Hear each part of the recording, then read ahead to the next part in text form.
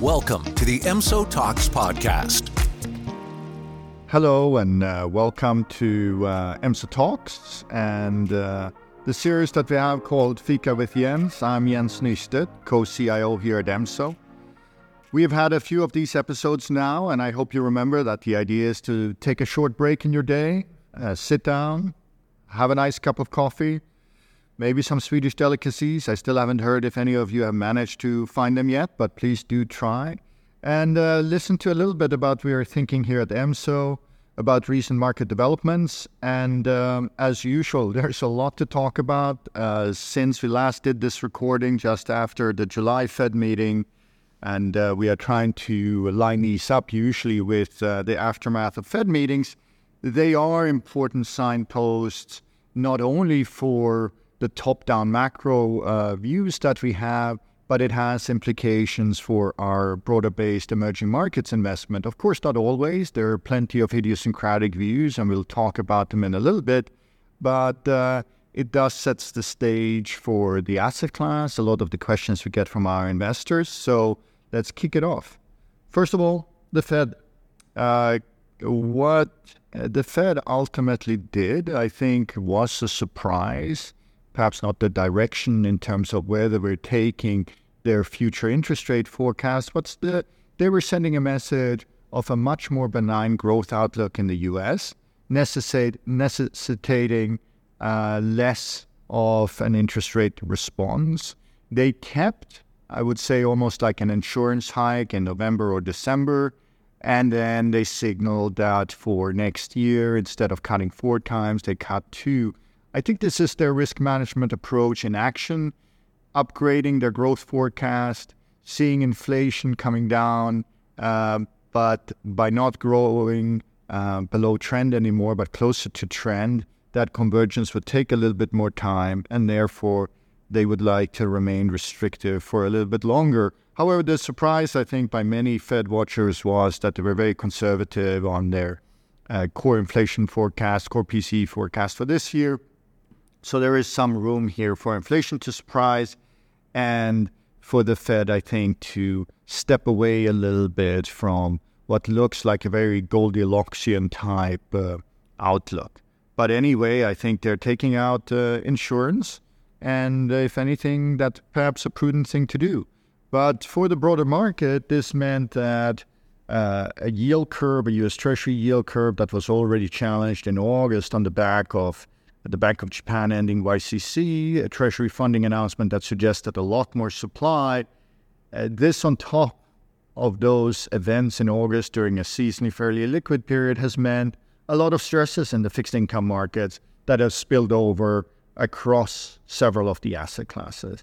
At the same time, we had oil prices going higher. That has, of course, raised the question, will it be enough to stop the disinflationary trend that has been underway across the globe?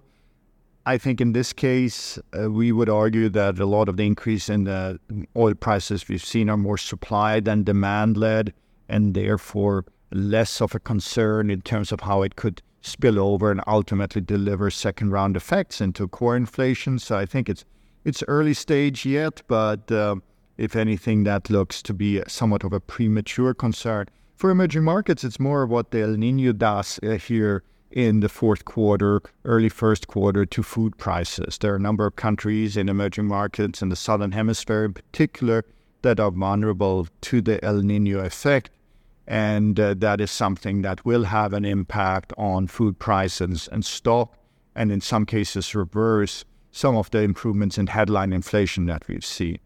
Now, when it comes back to the U.S. and what we would argue has been the key driver for higher interest rates in America is really a growth exceptionalism theme for the U.S. catching on again. We had positive growth surprises during most of the summer, which have led to a reassessment, as we said, for the Fed, but for the market as well. A number of the investment banks have dropped their recession forecast for this year.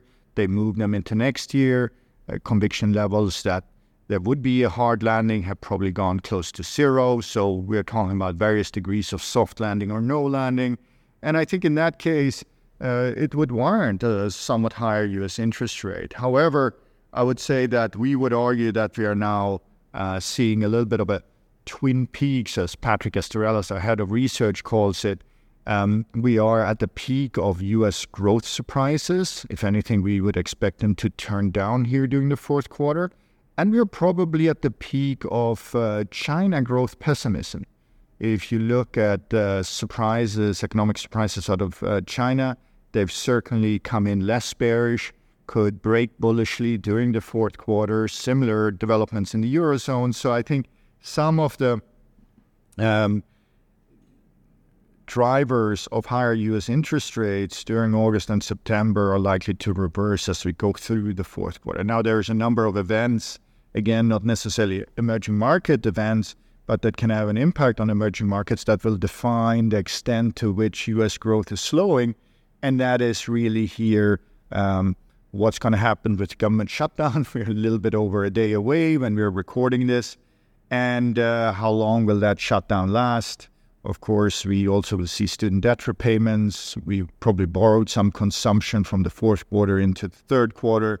So there are a number of concerns here that probably would make this kind of view of a growth pothole in the U.S. as being one of the market drivers. And what seasonally is a fairly strong quarter for EM fixed income performance. Now, we also have had dollar strength as a result, and that has weighed. Higher U.S. interest rates, a stronger dollar has weighed on EM benchmarks here, both in August and definitely in September. Sovereign credit benchmarks, as the time we record this, is down 3% on the month. For sovereign credit, 4.2% for local. I mean, there's been massive dispersion. As you know, we are not the big believers in benchmark investment approaches, so dispersion matters. But if you look at where we are year to date, after a very strong, I would say, first two quarters, now MB Global had to give back a lot of its gains.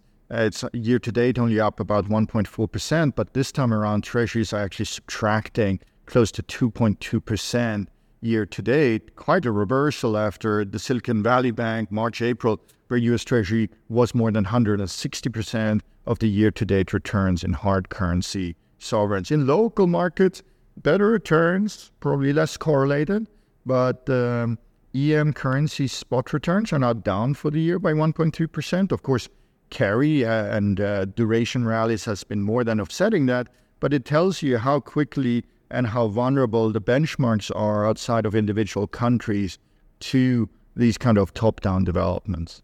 Shifting to some of the idiosyncratic drivers that we're keeping our eye on here in October, we have elections in Ecuador and in Argentina.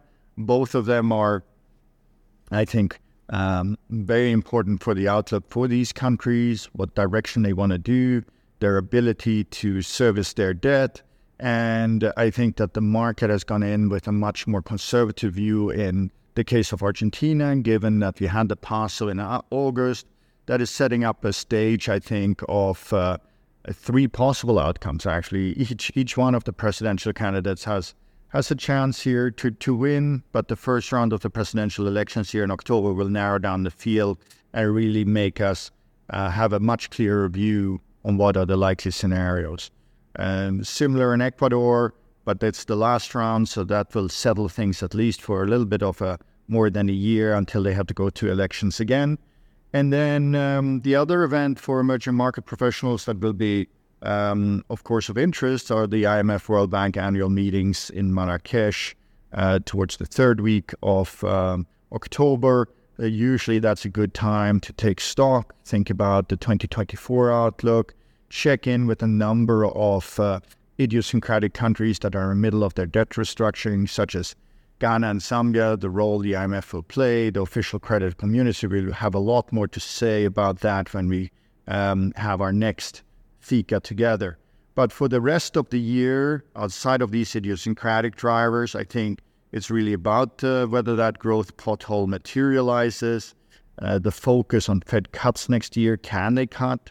Are we going to have a no landing in the U.S., or does it actually require the Fed now here to break things? I was looking at Goldman Sachs Financial Conditions Index. We reached the highest level on Wednesday for the year. Last time we were at this level, Silicon Valley Bank happened. So not everything is rosy. There are certainly scenarios here where we could see another shock coming from areas we don't expect. But overall, I think that with this kind of shifting of the baton, shifting from the U.S. surprising positive to China coming back, we are less hopeful on Europe. I think the growth backdrop is broadly supportive towards the end of the year for emerging markets and early next.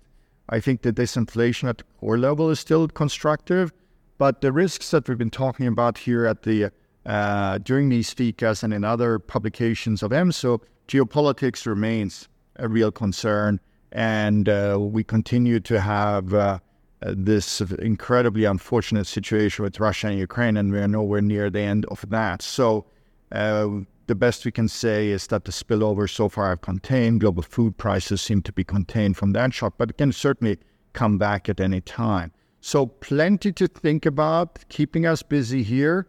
The volatility is, of course, no surprise for a year that has given us one surprise after another. And we will continue to navigate it as best as we can and start thinking and setting up for next year and what are the best opportunities for our investors and EMSO for that time period. So with that, I hope you enjoyed today's episode. Thank you very much for listening. And as always, if you have any questions, please do not hesitate to contact our investor relations team here at EMSO, and we are more than happy to help. Thank you very much.